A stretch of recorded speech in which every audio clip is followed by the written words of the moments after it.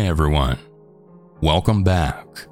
Before we get started, I just wanted to say, remember, if you ever want to share your story, you can send it at southerncannibal.com. Without any more further interruptions, let's go ahead and get started. And remember to always stay hungry.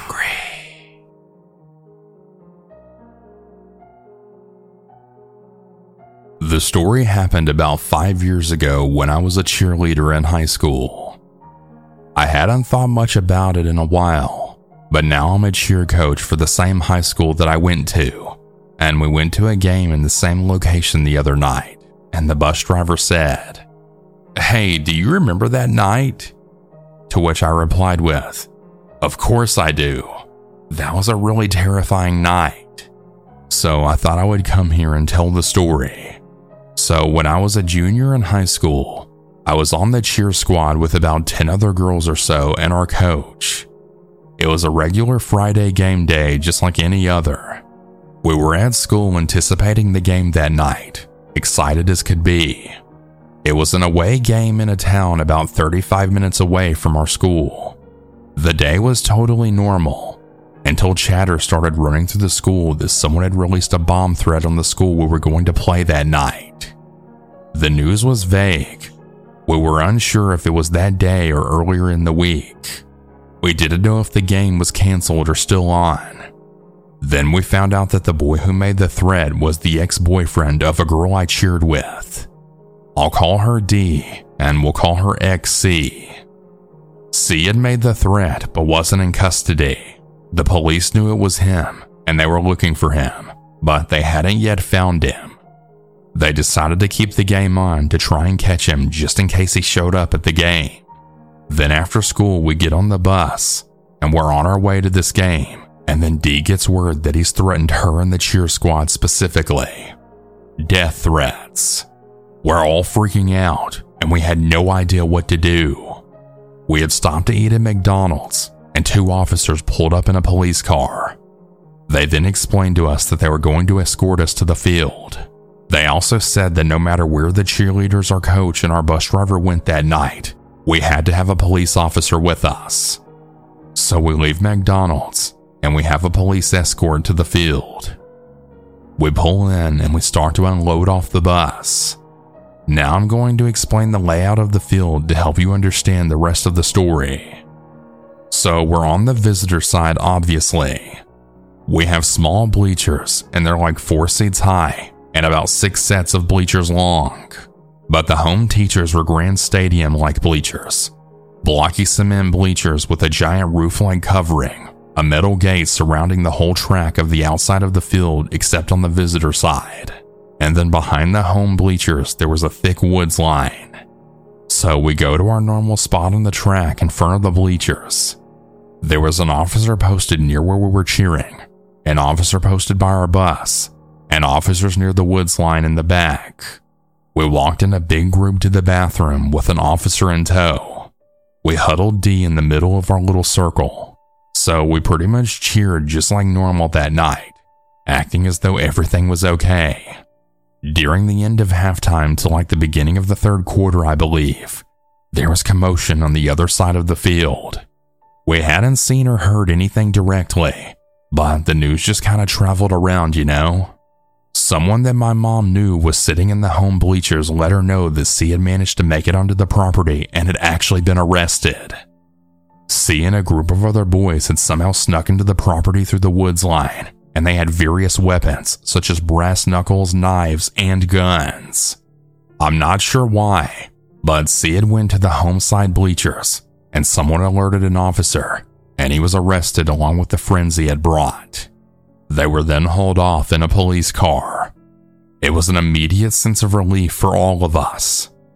The lady that messaged my mom actually took a picture of him being arrested. It was a really scary picture to see. He went to jail, but I'm not really sure how long he served. It wasn't nearly long enough. I think it was a year, but it's possibly even less. He's been out now for a long time. That night will never stop being terrifying. I really hope he knows what he put people through that night. He's now married with a child, and it still baffles me every day that he can just go on like a normal person after what he did. Thank God no one was hurt that night. I pray all the time that I never see him again.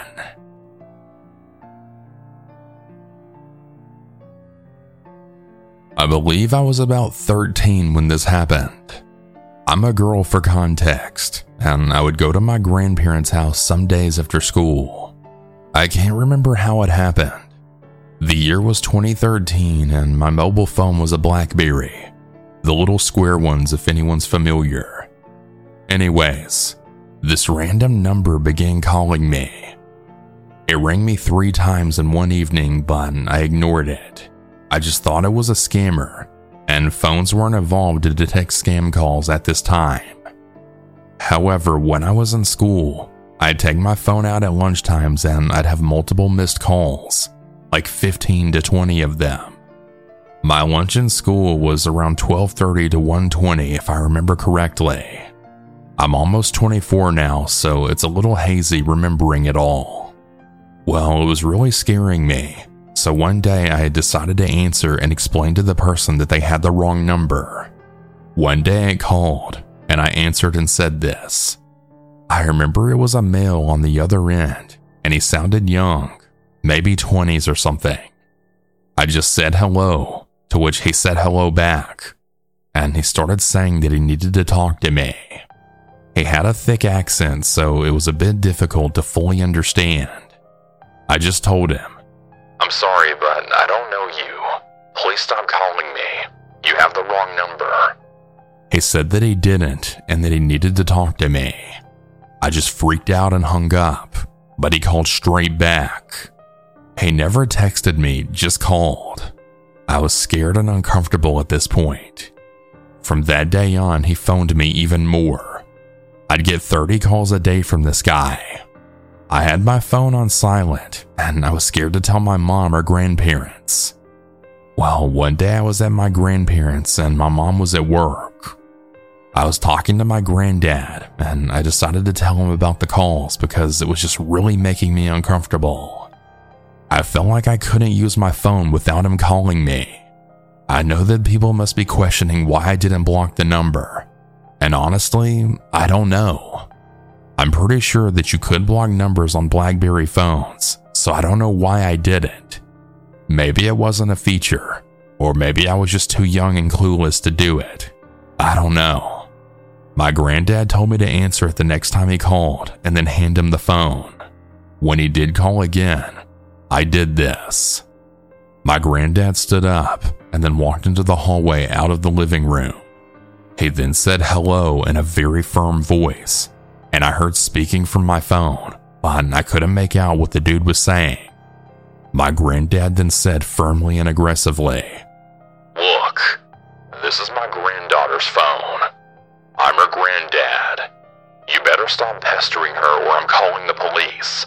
Fuck off and leave my granddaughter the fuck alone." He stayed on the line and then said, "I will call the police if you don't stop," before then hanging up.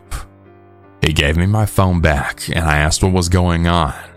He said the man was asking to speak to the girl who'd answered him, and my granddad said everything he said. The man just kept begging to talk to me, to which my granddad just kept telling him that he'd call the police. The man phoned back, and my granddad answered again. This time though, he actually shouted. He told the man to never call this number again, or else he'd sling his balls from a hook on the ceiling. This seemed to actually do the trick this time, as the man actually hung up, and my granddad was triumphant. The guy never called again. To this day, I don't know who the man was, how he got my number, or anything. I wasn't on social media, and I never handed my phone number out to anyone. It was definitely odd and unsettling, but I'm very thankful that my granddad got rid of him.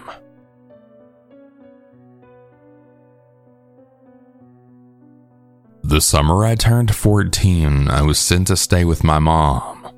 My parents were in the middle of a custody battle, and the few months of summer got awarded to my mom. Her house was in a small Louisiana town on 15 acres, with the only grocery store being 20 minutes out. This was away from my friends, my home, and anything I found fun at 14. My mom isn't a great parent, and staying with her wasn't a ruling I agreed with. But my dad had no choice but to send me out the moment school had ended that May. I packed a bag and reluctantly began my stay. The moment I arrived, my phone, makeup, and any of my items that showed a part of my identity were taken away from me. I was given a room with a mattress on the ground, and I was told I couldn't leave unless I received permission, including the bathroom. Yeah, that was how my summer began and continued for the next 3 months. However, there were some days where my mom was in a good mood and had actually allowed me to go on walks. These walks allowed me to maintain my sanity. I'd take my mom's dog and we'd be walking for hours just to be out of the house. I wasn't allowed them frequently, so I really cherished that time.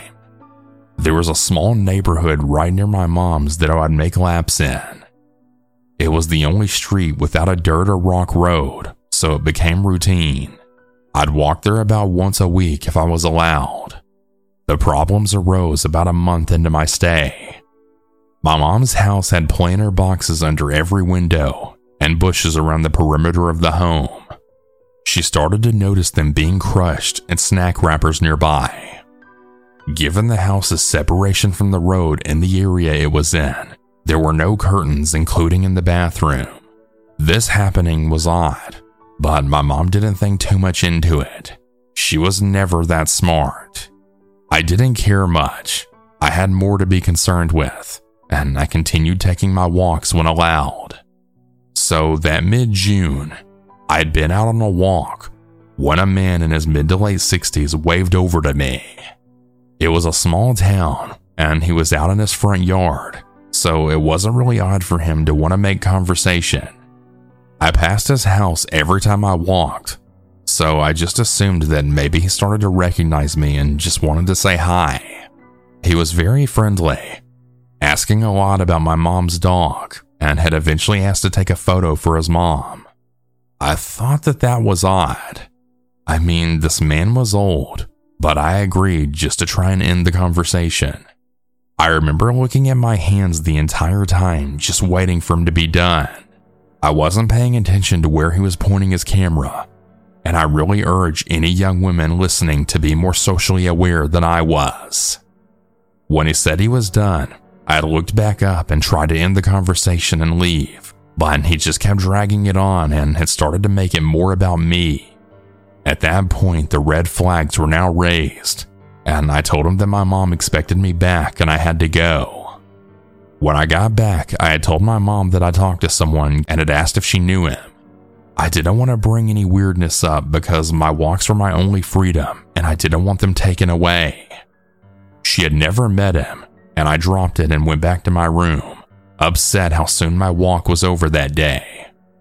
A few days passed and my mom was in a really good mood that Saturday, so I was allowed to stay up at night and watch TV in the sunroom. This was the first time in over a month and a half I was actually allowed to not only stay up, but do something in the house without supervision. For anyone who doesn't know, a sunroom is a fully windowed room, and as a reminder, we had 0 curtains. I was up until 4 a.m. watching TV, having snacks, and I remember it as the best day that I had that whole summer. When I couldn't stay up any longer, I went to my room, changed into my PJs, and then finally crawled into bed.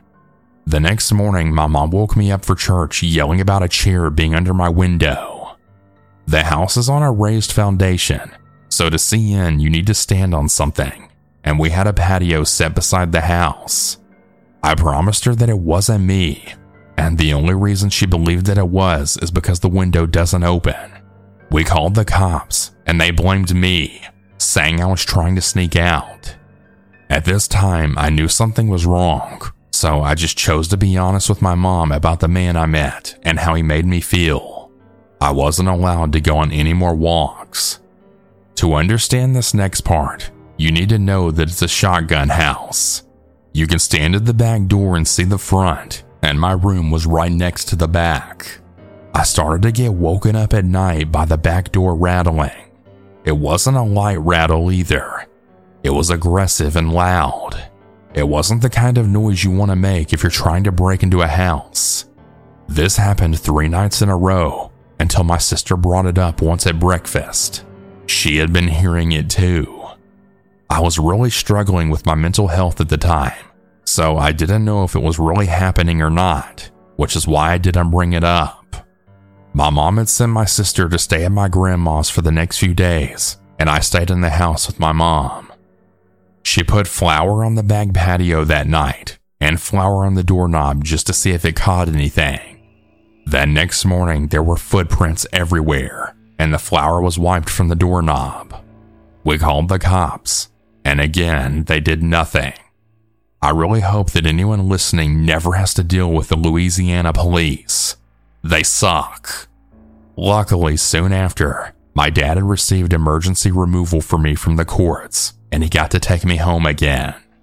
Once he found out I was being kept in a room and not being fed, he received full custody, and my mom was only allowed to see me every other Christmas. And unfortunately, that included the following Christmas. I did visit her house that December, only for the day, which is important for later. The next June, due to unfortunate events with my dad, my mom received emergency custody of me.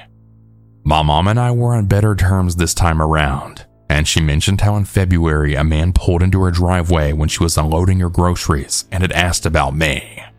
He apparently matched the description of the man that I met the one time the year before, and he was detailing how pretty and kind I was to my mom, asking where I'd been. He even said that my mom's dog went over to his house on Christmas.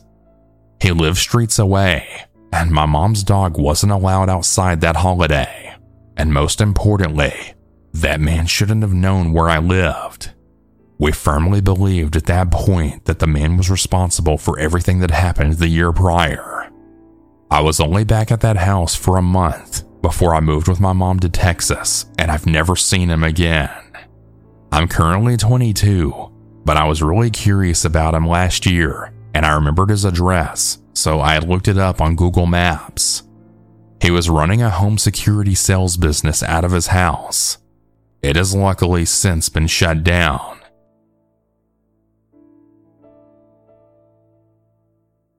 So the story actually happened to my mom, so it's from her perspective. I was 17 and working at a coffee shop near my house after school. For context, me and all of my coworkers were females in high school or college. And for context on how my store looked, it had a big glass window to the outside, and right on the other side was parking lots, so when people pulled in, it was pretty hard to miss them. So I had worked there for like 3 months at this point, and I had about 4 to 5 shifts a week, so I was there pretty often. And normally everything went great, except for the occasional Karen. Well, about 4 months into me working there, almost every night the same car would show up, and it would literally just sit there in one of those spots right outside the window with their headlights on. They literally would sit there for like an hour, then leave. They never came inside. This continued for a while, which was super annoying because of the super bright headlights right on us, but we just assumed it was some inconsiderate dude spending his break there or something, until he came inside. It was a normal night, and we saw his car pull in. We rolled our eyes until we had heard the car door open and shut. We were all super scared until he came in, ordered, and then left. Me and my coworkers felt bad after realizing he was actually a nice, normal middle-aged dude. Or so we thought. For the months that followed, he was back to his old routine of just sitting there with the headlights on and then leaving. It was at this point that my manager was aware, but unfortunately was only ever there in the daytime, until this one night when she was actually there. He showed up again, and my manager decided to call the cops this time. Well, the cop showed up to his car window, and he was literally just sitting in his car jerking off, watching us through the fucking window. When the cops told us this news, as you can imagine, we all felt very sick to our stomachs. But unfortunately, the story doesn't end there. I wasn't told anything about this guy, but I assumed he was locked up since he stopped showing up after that. But about 3 months after the incident, I was moving provinces, and sadly I had to give away my iguana. I had put up some ads for him and stuff, and someone was quick to answer, so I gave him my address and he came to my house. Well, my father had opened the door and showed him to my room, which is where my iguana cage was. And I kid you not, it was the same guy, now in my fucking bedroom. I was honestly too scared to do anything or even acknowledge that I knew it was him, so I just quickly talked about my iguana, and I told him I'd call him if it worked out. And obviously I didn't give my pet to this creep, but I was so happy to be moving after knowing this creep now had my address. I'm still convinced that he somehow knew it was me and wasn't actually interested in the iguana at all.